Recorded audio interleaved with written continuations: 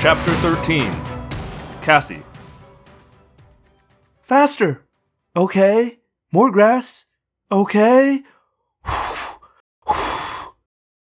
blew lightly on the dry grass. Jake moved the tendon bow back and forth as fast as he could. Marco held the top of the stick.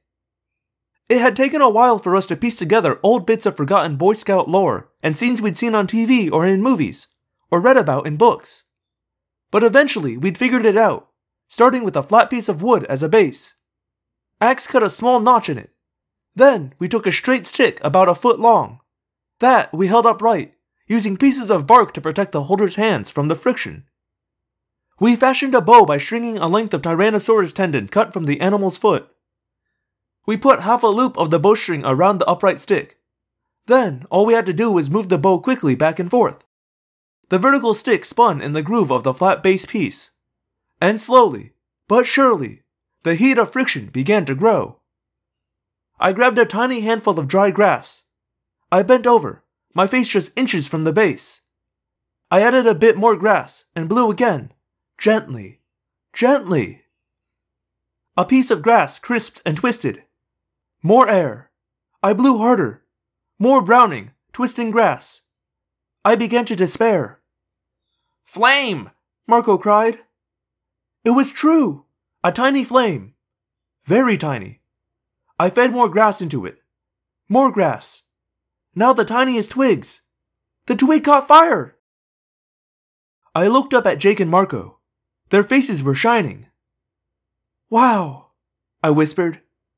"This is the first deliberately made fire. Ever. We just invented fire." Axe leaned down low to help pile larger sticks on the flame. It was mesmerizing. The flame grew and grew. It ate up the grass and moved onto the sticks. I just sat there, feeling weird and significant and yet silly. It was like a holy religious ritual. Man creating fire. Or, in this case, woman, I thought with a grin. Rachel will appreciate... But no, Rachel wasn't around anymore. Marco stepped away and came back with a long stick. He'd impaled a half-dozen shreds of Tyrannosaurus meat on the stick. He held them over the fire. They crackled and sizzled and smelled wonderful. I folded my legs and my awkward Tyrannosaurus sandals under me. It was starting to get dark under the trees. But we had fire. We, alone, on all of planet Earth, had fire. We had moved away from the dead dinosaur just as a bunch of very tiny, swift, two-legged dinosaurs showed up looking for a late lunch. We were now camped at the edge of the plain, with the woods 50 yards away at our backs. We'd chosen the spot because there was a stream running by, and because we just didn't know which was safer, open country or woods. "Okay, who's going to be first?" Marco asked, holding out a strip of hot meat. "We have medium rare and well done." Jake reached for the slice. He took a cautious bite. "Just don't say it tastes like chicken," Marco said. Jake considered. "It tastes like fish, actually. Like a mild fish. Maybe like swordfish. It could use some salt." Marco cocked an eyebrow at me. "Now he's a food expert?" I laughed softly. I took a piece. It was delicious. But then again, I was starving. "The first cooked food in all of history," Marco observed. "Plus, the first complaint about food in all of history. Axeman, you want to grind a hoof into a piece of this? Or maybe you could morph into a human and eat it." Andalites eat by absorbing grass through their hooves as they run or walk. "No, thanks. I've grazed very well." Axe was watching the grassy plain. He was using his stalk eyes to swivel carefully in all directions. The sky was shading from blue to brilliant red and orange, with sunset coming on quickly. A massive, distorted-looking red sun slipped below a layer of high clouds and dropped behind the volcano. "Beautiful," I said, mostly to myself. "The first person in history to appreciate a sunset," Marco said. "How much longer do you figure you'll be doing that, Marco?" Jake asked tolerantly. Marco grinned. His face was red from the glow of the sunset. The first person to ever complain about someone talking too much. What are we going to do about it getting dark? I asked. Jake looked surprised. I don't know. You've been so cool about all this back to nature stuff. I guess I was waiting for you to tell us.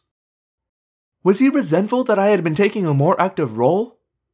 No, surely not. I don't have any brilliant ideas. Doesn't fire keep animals away? Marco asked. Not always, I said. Not predators. In Africa, man-eating lions and leopards go right to villages, into huts, and drag people away. In grasslands like this, you get lightning fires all the time. Some of the predators may have learned to let fire drive smaller prey toward them. The first, really depressing example of way too much information in all of history. Marco said. We have our weapons, I said. Jake said, Yeah, 3 sharp sticks, plus Axe's tail. Throw in some burning torches, and we can probably handle some of the smaller predators. I felt a chill and scooted closer to the fire, which now blazed up fairly well. The image of a huge T-Rex looming up suddenly, golden and red from the firelight, its vast mouth open, eyes greedy. I took a couple of deep breaths. I'm not Rachel. I can't just turn off the fear. If Rachel were here, she'd say something cocky about kicking Tyrannosaurus' butt. We'd all know it was just bold talk, but we'd feel better anyway. Okay, Jake said. we sleep in shifts. Axe's time tracking sense is messed up, but he can approximate 2 hours and wake us up. 2 of us awake at all times. The people who are awake will sit facing out, away from the fire. That way, their eyes will be adjusted to seeing in the dark. Good plan. Marco said. That way, there'll be 2 of us to scream, "Oh no, we're toast!" when the next big Rex shows up. If a predator shows up, what do we do? I asked. Jake considered for a moment. I think the most dangerous morph any of us has is my tiger morph. If we're attacked, I'll morph. Axe will use his tail. Cassie and Marco, you grab your weapons. The 3 of you try and hold off the whatever shows up, till I've morphed. An Andalite and a tiger together should be enough. Then, Marco and Cassie, you 2 will morph. But morph something to escape, not fight. Cassie and I, we wave sharp sticks at Big Rex. Marco asked skeptically. Meanwhile, you're helpless in mid-morph. You have a better plan? Jake asked testily. Sure. If Big Mr. T shows up, we scream and cry and blubber like babies till he eats us. Jake grinned. Then he laughed. So did I. It wasn't even slightly funny, of course, but sometimes fear and exhaustion can combine to make you giddy. Okay, Cassie and Axe take the first watch.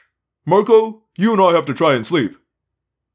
At least I won't have any bad dreams. Marco said. I'm already in one. Jake and Marco fell silent. I don't know if they slept at all. I turned away from the fire and looked out into darkness that was deepening with shocking speed. Already the night was rushing toward us out of the east, pushing away the last tendrils of red sunlight. Then I saw it, like someone had painted a brushstroke of fairy dust across the sky. Axe, I whispered. Is that a comet? Yes, it is very beautiful. Even to you? You must have seen comets up in space. They are most beautiful when they come closest to a star. The star, the sun, is what causes the tail to extend. Oh, looks close. It may be, Axe said. It is either very close or very large. My people, a long time ago, of course, used to believe that comets were omens of bad things that would happen. I was surprised. Really? Humans thought the same thing.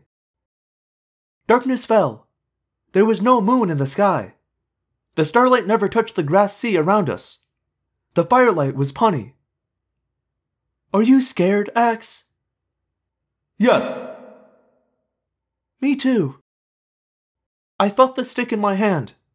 I felt the fire at my back, Little, weak, defenseless Homo sapiens. I faced a night full of terrors. Chapter 14. Tobias.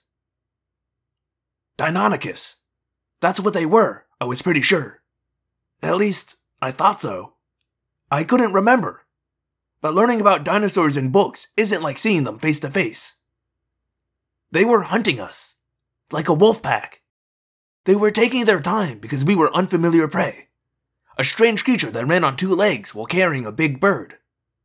Yes, we were something new. New meat.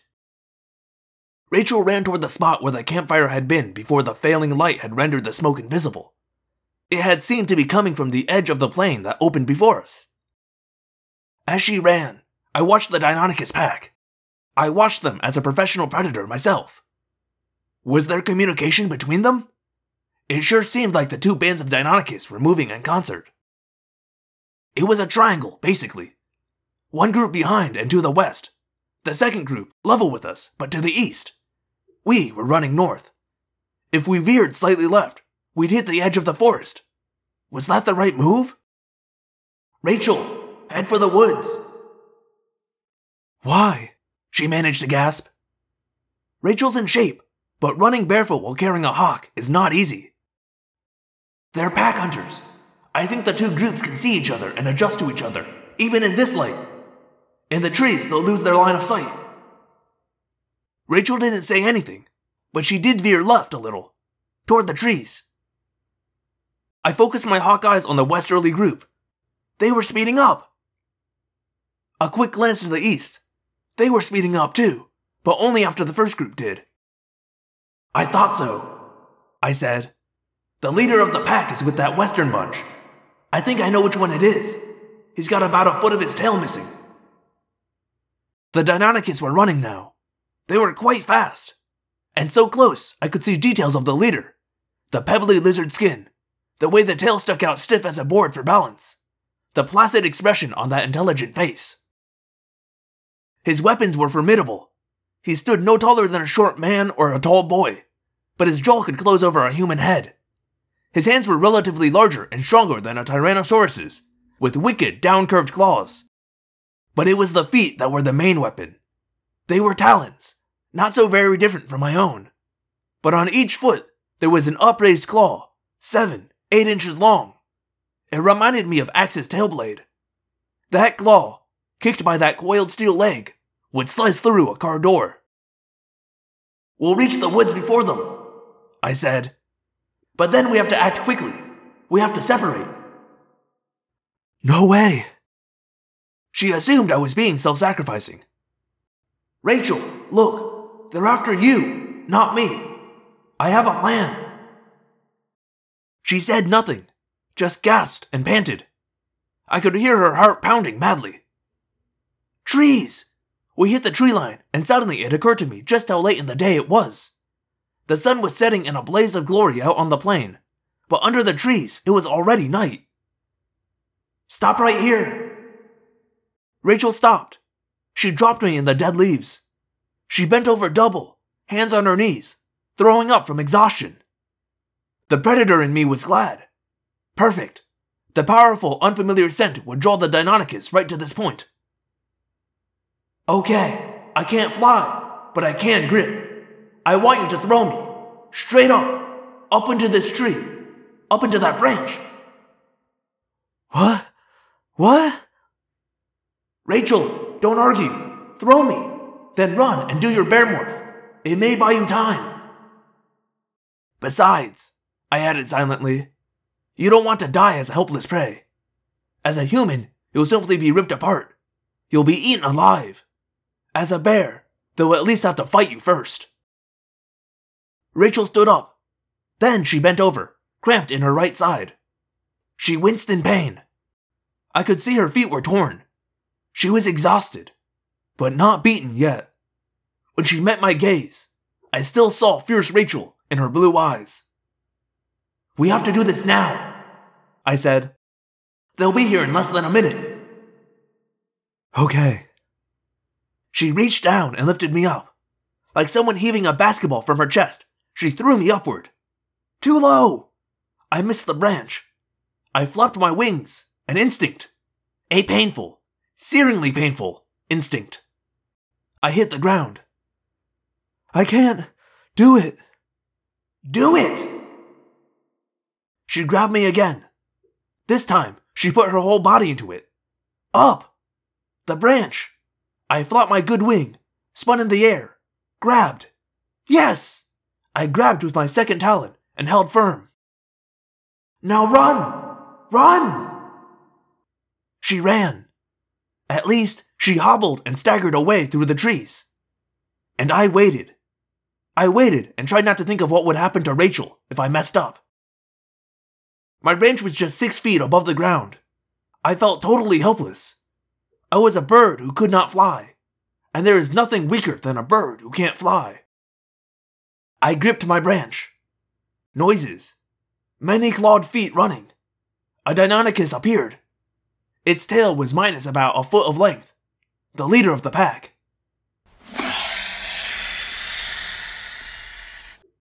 He froze. He looked at the mess Rachel had left. But he did not walk under my branch. Then, another Deinonychus. This one ran right over and sniffed curiously. He had a jagged scar 2 feet long down his back. I could see it clearly. Shorttail turned away. Scar walked beneath me. His head was just a foot below me. Now! I dropped. I opened my talons. I sank them into reptilian skin, right along the old scar. The Deinonychus turned his head to glare at me with one eye. He opened his mouth lined with ridiculously large teeth. I almost lost it. I had to fight the urge to flap away, broken wing and all. Focus, Tobias, I told myself. I locked the fear out of my mind. I held tight with my talons, and I focused on the dinosaur.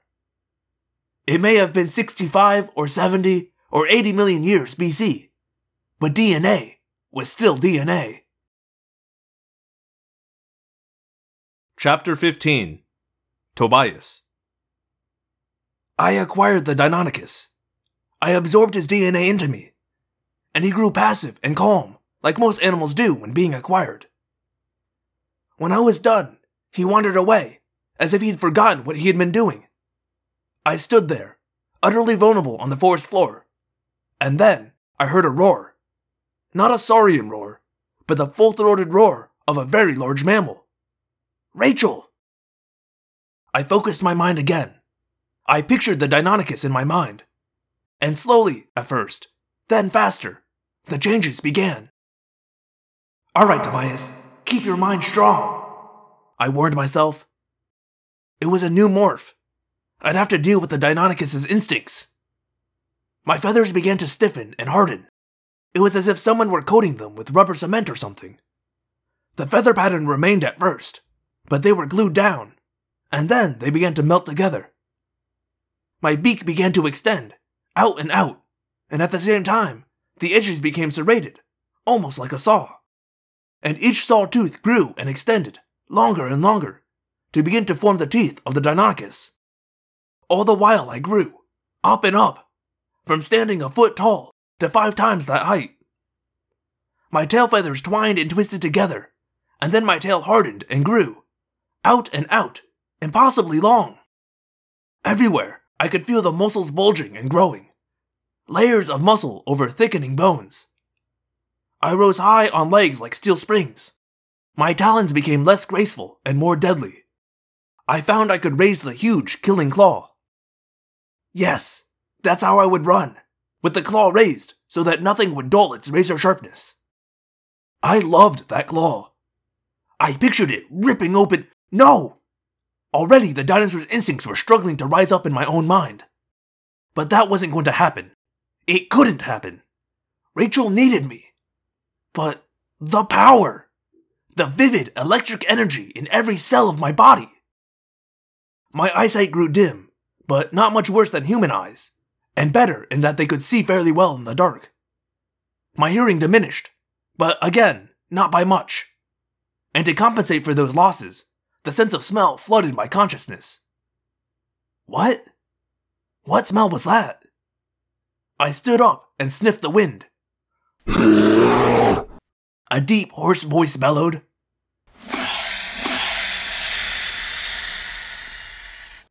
A more familiar cry. The hunt was on! The pack had cornered its prey. I had to hurry, or all the best meat would be taken.